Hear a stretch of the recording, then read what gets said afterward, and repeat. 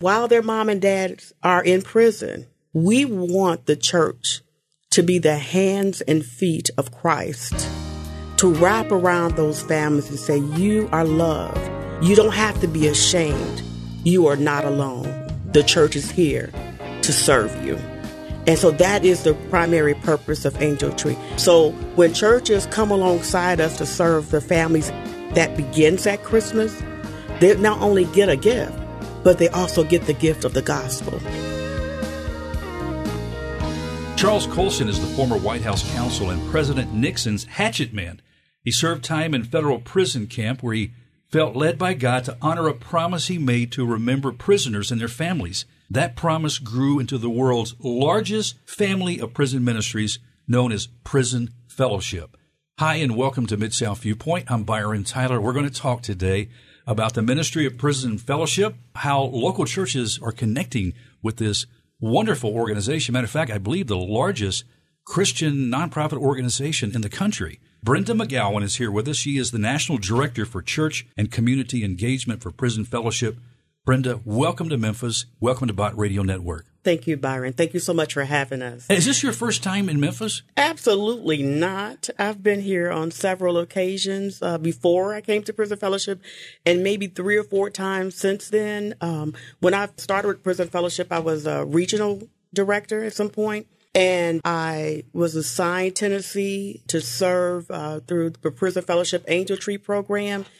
And immediately I was struck by the number of children that needed to be connected to a local church through our program in the Shelby County area. So, in my previous life, I did social services and served at-risk families and directed some programs and organizations.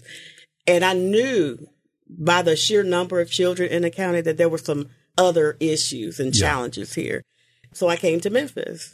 And I start asking the leadership in churches and nonprofit organizations, what are the issues? Of course, we know there's poverty and single parenthood, but there are a number of young people whose parents are incarcerated here. So that's when I came to Memphis. And the first time I came here, I met with the juvenile court judge. And he said to us that, get this, 50% of the youth in state juvenile detention centers are arrested in Shelby County. 50% of the youth residents in juvenile detention centers are arrested in Shelby County. I was so struck by that. But then those numbers that I saw made sense to me. Yeah. So, that's how I came to know Memphis through my role at Prison Fellowship. So I know originally you are from Chicago South Side, where you grew up from a warm, caring, loving family. Is that right? Absolutely, I did. Now your home is in the Atlanta area, and the territory that you have for Prison Fellowship is southeast. I mean, it's a pretty large area, isn't it? It's actually national now. Oh, it's national. It started off as southeast, and it's national. Yes, I get to serve more people is what that means. Part of what you do, too, Brenda, is connecting with local churches as you talk about the heartbreak you had for these children, knowing of the inmates and the separation and things they were going through. Yeah, I mean, someone who does a crime needs to serve the time. We don't argue with that. But there's also other factors there. Absolutely. Children that sometimes lose a mom and a dad or one or the other. So there needs to be help and some direction and some guidance for these children. And so you help connect churches. And I want to also welcome, as we start off our program, Sheila Floyd. Sheila and her husband, Ricky, have been ministering here in Memphis through the Pursuit of God Transformation Center. Ricky's a dear friend. Matter of fact, this is how we got together today. Ricky calls me from St. Louis. He and Sheila are having kind of a getaway weekend, I think. I don't know. But they're just relaxing and enjoying. And I'm on vacation. He calls me and said, Byron, you have got to meet Brenda McGowan. We just got to get her in Memphis on the studio. She's going to be in town. So that's why we're here today. So you connected through Miss Sheila and Pastor Ricky to implement Angel Tree. Is that right, Miss Sheila? Well, it's a kind of a little difficult story. We actually connected with Angel Tree program, Prison Fellowship, last year. Because at the end of the year, another gentleman who was serving Prison Fellowship contacted us for his help because there were all these children that were still unserved. So we rallied together in like 2 weeks, and we really pulled something off really good last year. And so by another one of our dear lovable women who are here with us in the studio, Ms. Deborah Taylor, she called us and said, hey, have you heard of Angel Tree Prison Fellowship? And so we were like, yeah, as a matter of fact, we did that last year, and we are also a part of it this year officially as the adopters this year. And so it was just kind of a coming together, what I would call just a divine appointments and confirmation of what we're doing. And so that's how we got connected with Miss Brenda. Ms. Sheila, the ministry that you and your husband and the folks there at the church in Fraser, you have a lot of youth. So when you hear stats like Brenda just shared, 50% of the resident youth here are being incarcerated. I mean, that's alarming. And a lot of those youth are from the Fraser community, probably from the neighborhood where you serve. Well, yes. And Fraser is one of the bigger communities here in Memphis. So it's not surprising to us, particularly when you hear a lot of the negative news that comes out of Memphis. And so, although thank God crime is going down in that community, but it still has a negative effect on all the children. Well, it's because of work like the Pursuit of God Transformation Center and many other parachurch organizations too, churches coming together. I mean, it's been like a wake-up call. It's exciting. There's little, what I like to call mini explosions of God's grace and power that are changing lives, and people are doing this as a unit too, not just individually. They're starting to come together to see the need. Isn't that exciting for you, Brenda? Oh my gosh. We were talking about this in a meeting and how that this is a Kairos moment in our world, not just in Tennessee, not just in the United States, but we are coming to the realization that crime and incarceration affects all of us. And so when you walk into a room and a pastor is talking about criminal justice reform, and then when you go to the State House and representatives like State Representative Antonio Parkinson and others are looking to change policy, and Prison Fellowship is looking to partner with them, you know that it is God's appointed time. Prison Fellowship's Angel Tree program really seeks to reconcile prisoners, ex-prisoners, their families, communities to God. And the Angel Tree program addresses the need of every child, and that is the need for them to feel loved by their mom and dad. But while their mom and dad are in prison, we want the church to be the hands and feet of Christ, to wrap around those families and say, you are loved. You don't have to be ashamed. You are not alone. The church is here to serve you. And so that is the primary purpose of Angel Tree. So when churches come alongside us to serve the families that begins at Christmas, they not only get a gift, but they also get the gift of the gospel. Yes. And after church Christmas is done, the church can contact the prisoner and extend their love to the prisoner. The church can invite the children and the caregivers into the church and say, come and go to our vacation Bible school. Come and be a part of our youth ministry. Come and be a part of our substance abuse ministry, or whatever the issues and challenges are that those families face. The church, whom God has called to restore those, can stand up and represent Christ for that family. Brenda, what are some of the barriers to overcome that incarcerated men and women have to face once they're released from prison? I'm glad you asked that question, Byron. There are some 48,000 legal restrictions. We call them collateral consequences that men and women face after they have served their time. When they come back to the community, they face restrictions in housing, how they can provide for their families, even in getting licensed in some areas of training that they've received in preparation for coming home. So, for example, if a man is in prison and he learns to be a barber, there in some states there are restrictions for him even getting licensed after he comes home so that he can start a business and provide for his family. So there are 48,000 such restrictions that folks face when they come home. And what about some of the misunderstandings that a church possibly possesses toward formerly incarcerated men and women as they walk into the doors of their church? Well, I would say the church and society as a whole are under misconception that everyone in prison is violent.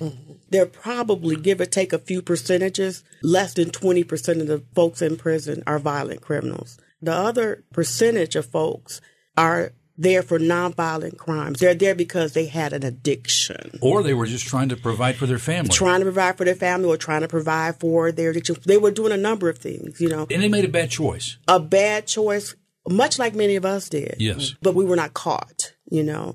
The Bible talks about sin. Well, you know, crime is sin. God is the first one who said, don't steal, don't kill, don't covet from your neighbor. God started this, right?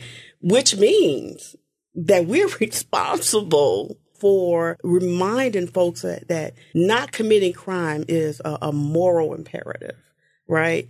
So the church goes into prison. We do Bible studies and we really work on the transformation of the heart.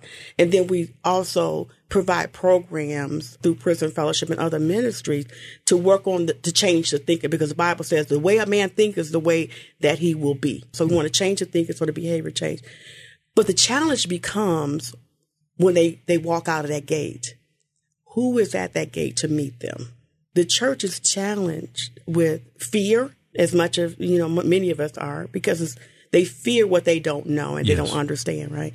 The church is challenged with, you know, really an understanding and awareness of the needs of the families and the men and women who are coming home from prison. How do you serve a woman who's been in prison 10 years? She went to prison because she had a heroin addiction. And now she has to begin to reparent her children. Now she has to become a productive member of the community. Where does she fit in our church? So the church really, really is challenged to understand that, A, these folks have been redeemed and are in need of forgiveness and restoration, as we are, but also challenged to understand the challenges that folks face, right, and really knowing that they probably are already serving the folks in their church. But anyone who's been in prison is really ashamed to self-identify as being a prisoner, being affected by crime and incarceration. They're afraid of the judgment. Okay. Many are afraid that when you find out that I've been in prison, that you may not hire me. You may not allow me to work in leadership. You may not allow me to lead that ministry program, you know. So the church is challenged with the awareness primarily. Right. Well, according to, I think back in 2015, statistics about the American criminal justice system, more than half of the state prisoners end up returning to prison within 5 years of their release.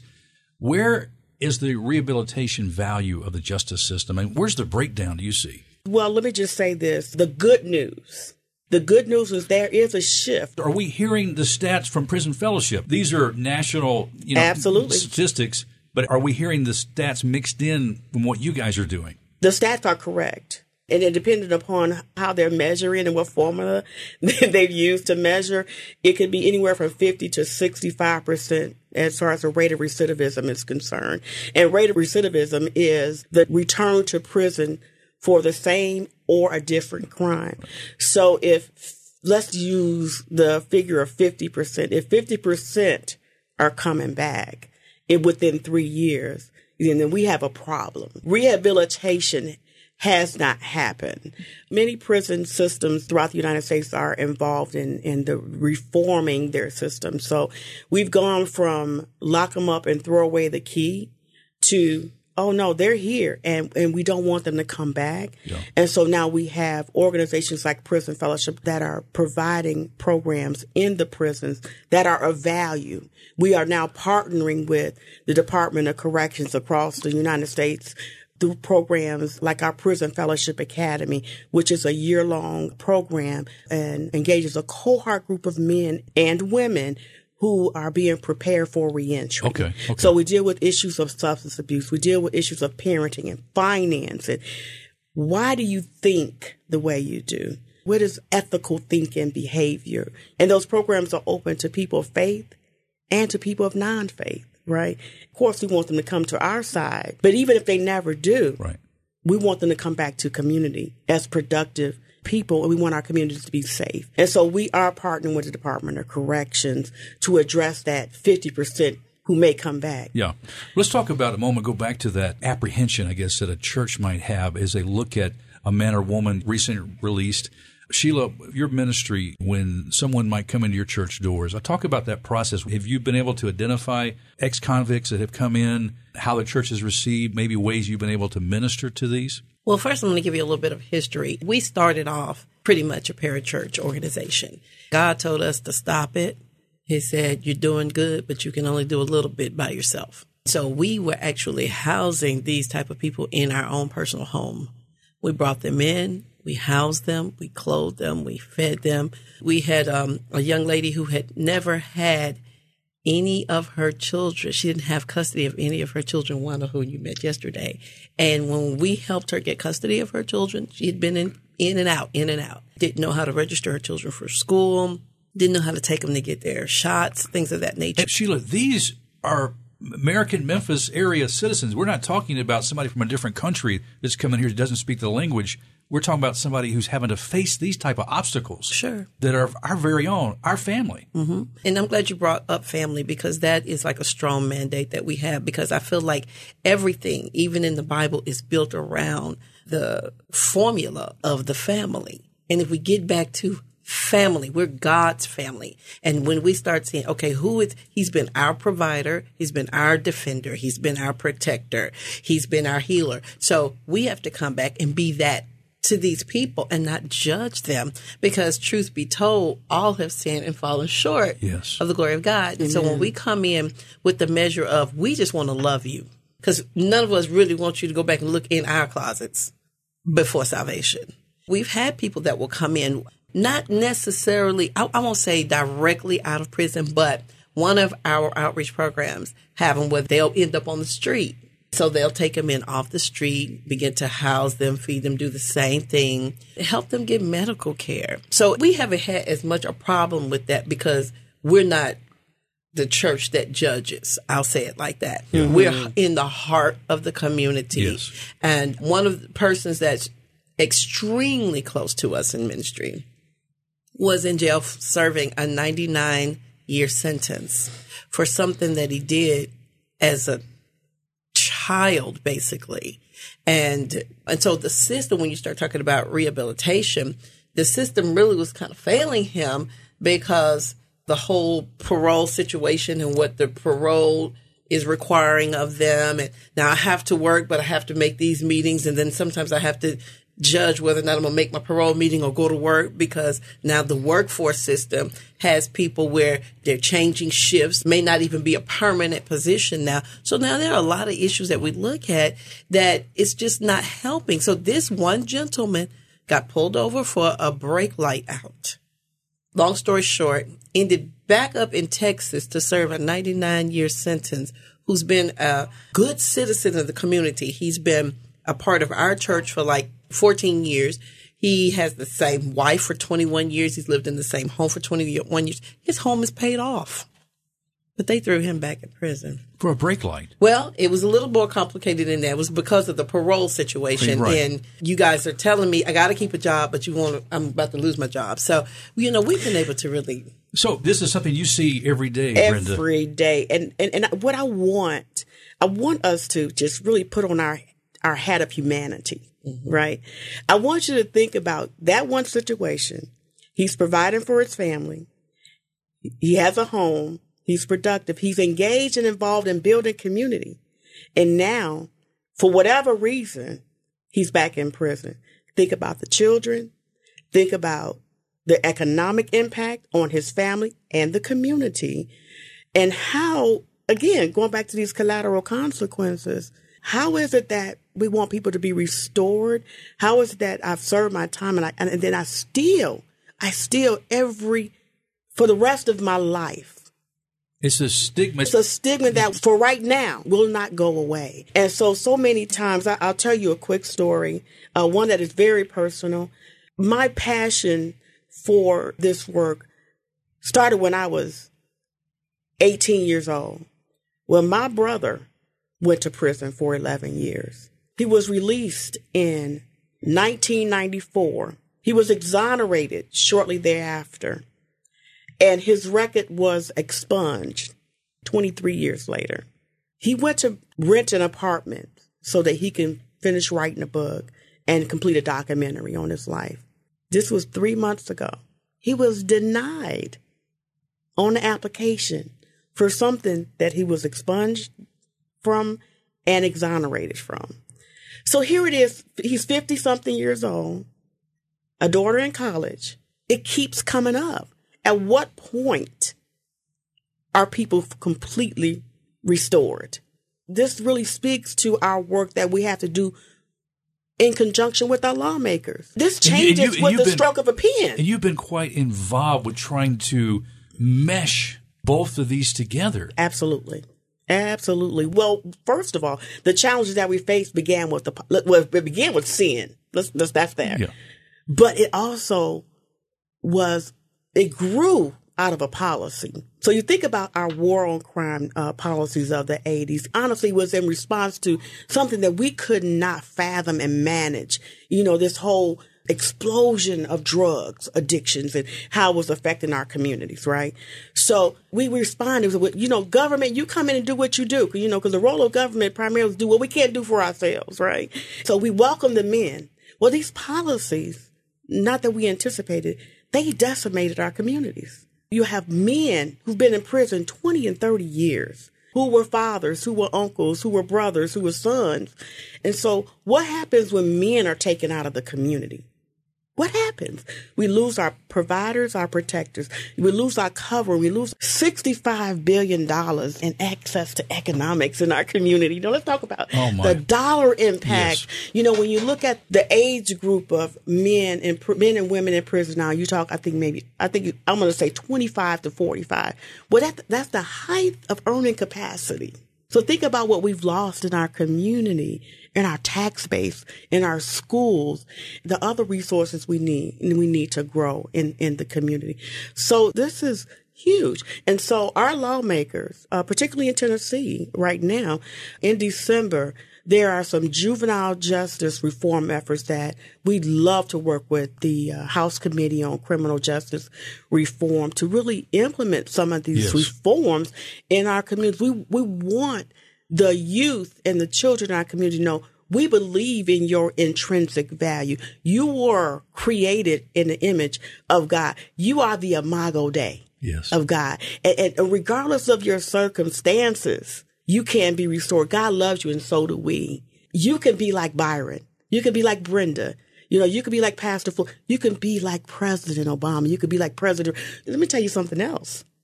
A little known fact. Jared Kushner, the president's son-in-law, he was even impacted by incarceration. His father was in prison. You see, this affects all of us. Today, there's this growing epidemic with the heroin and opioid addictions, right? Women are the fastest growing prison population. Think about that. It's a breakdown of the family. Absolutely. This is an evil attack from our enemy, we know, to kill, steal, and destroy. And as Sheila so wonderfully explained about engaging those who are outcast, despised, and rejected from society to the point where they were living in her home. Because these are people created in the image of God. Absolutely. And just needing a second chance, needing some grace, needing some love, needing a way to get themselves back on their feet in some direction. But again, you mentioned 48,000 restrictions.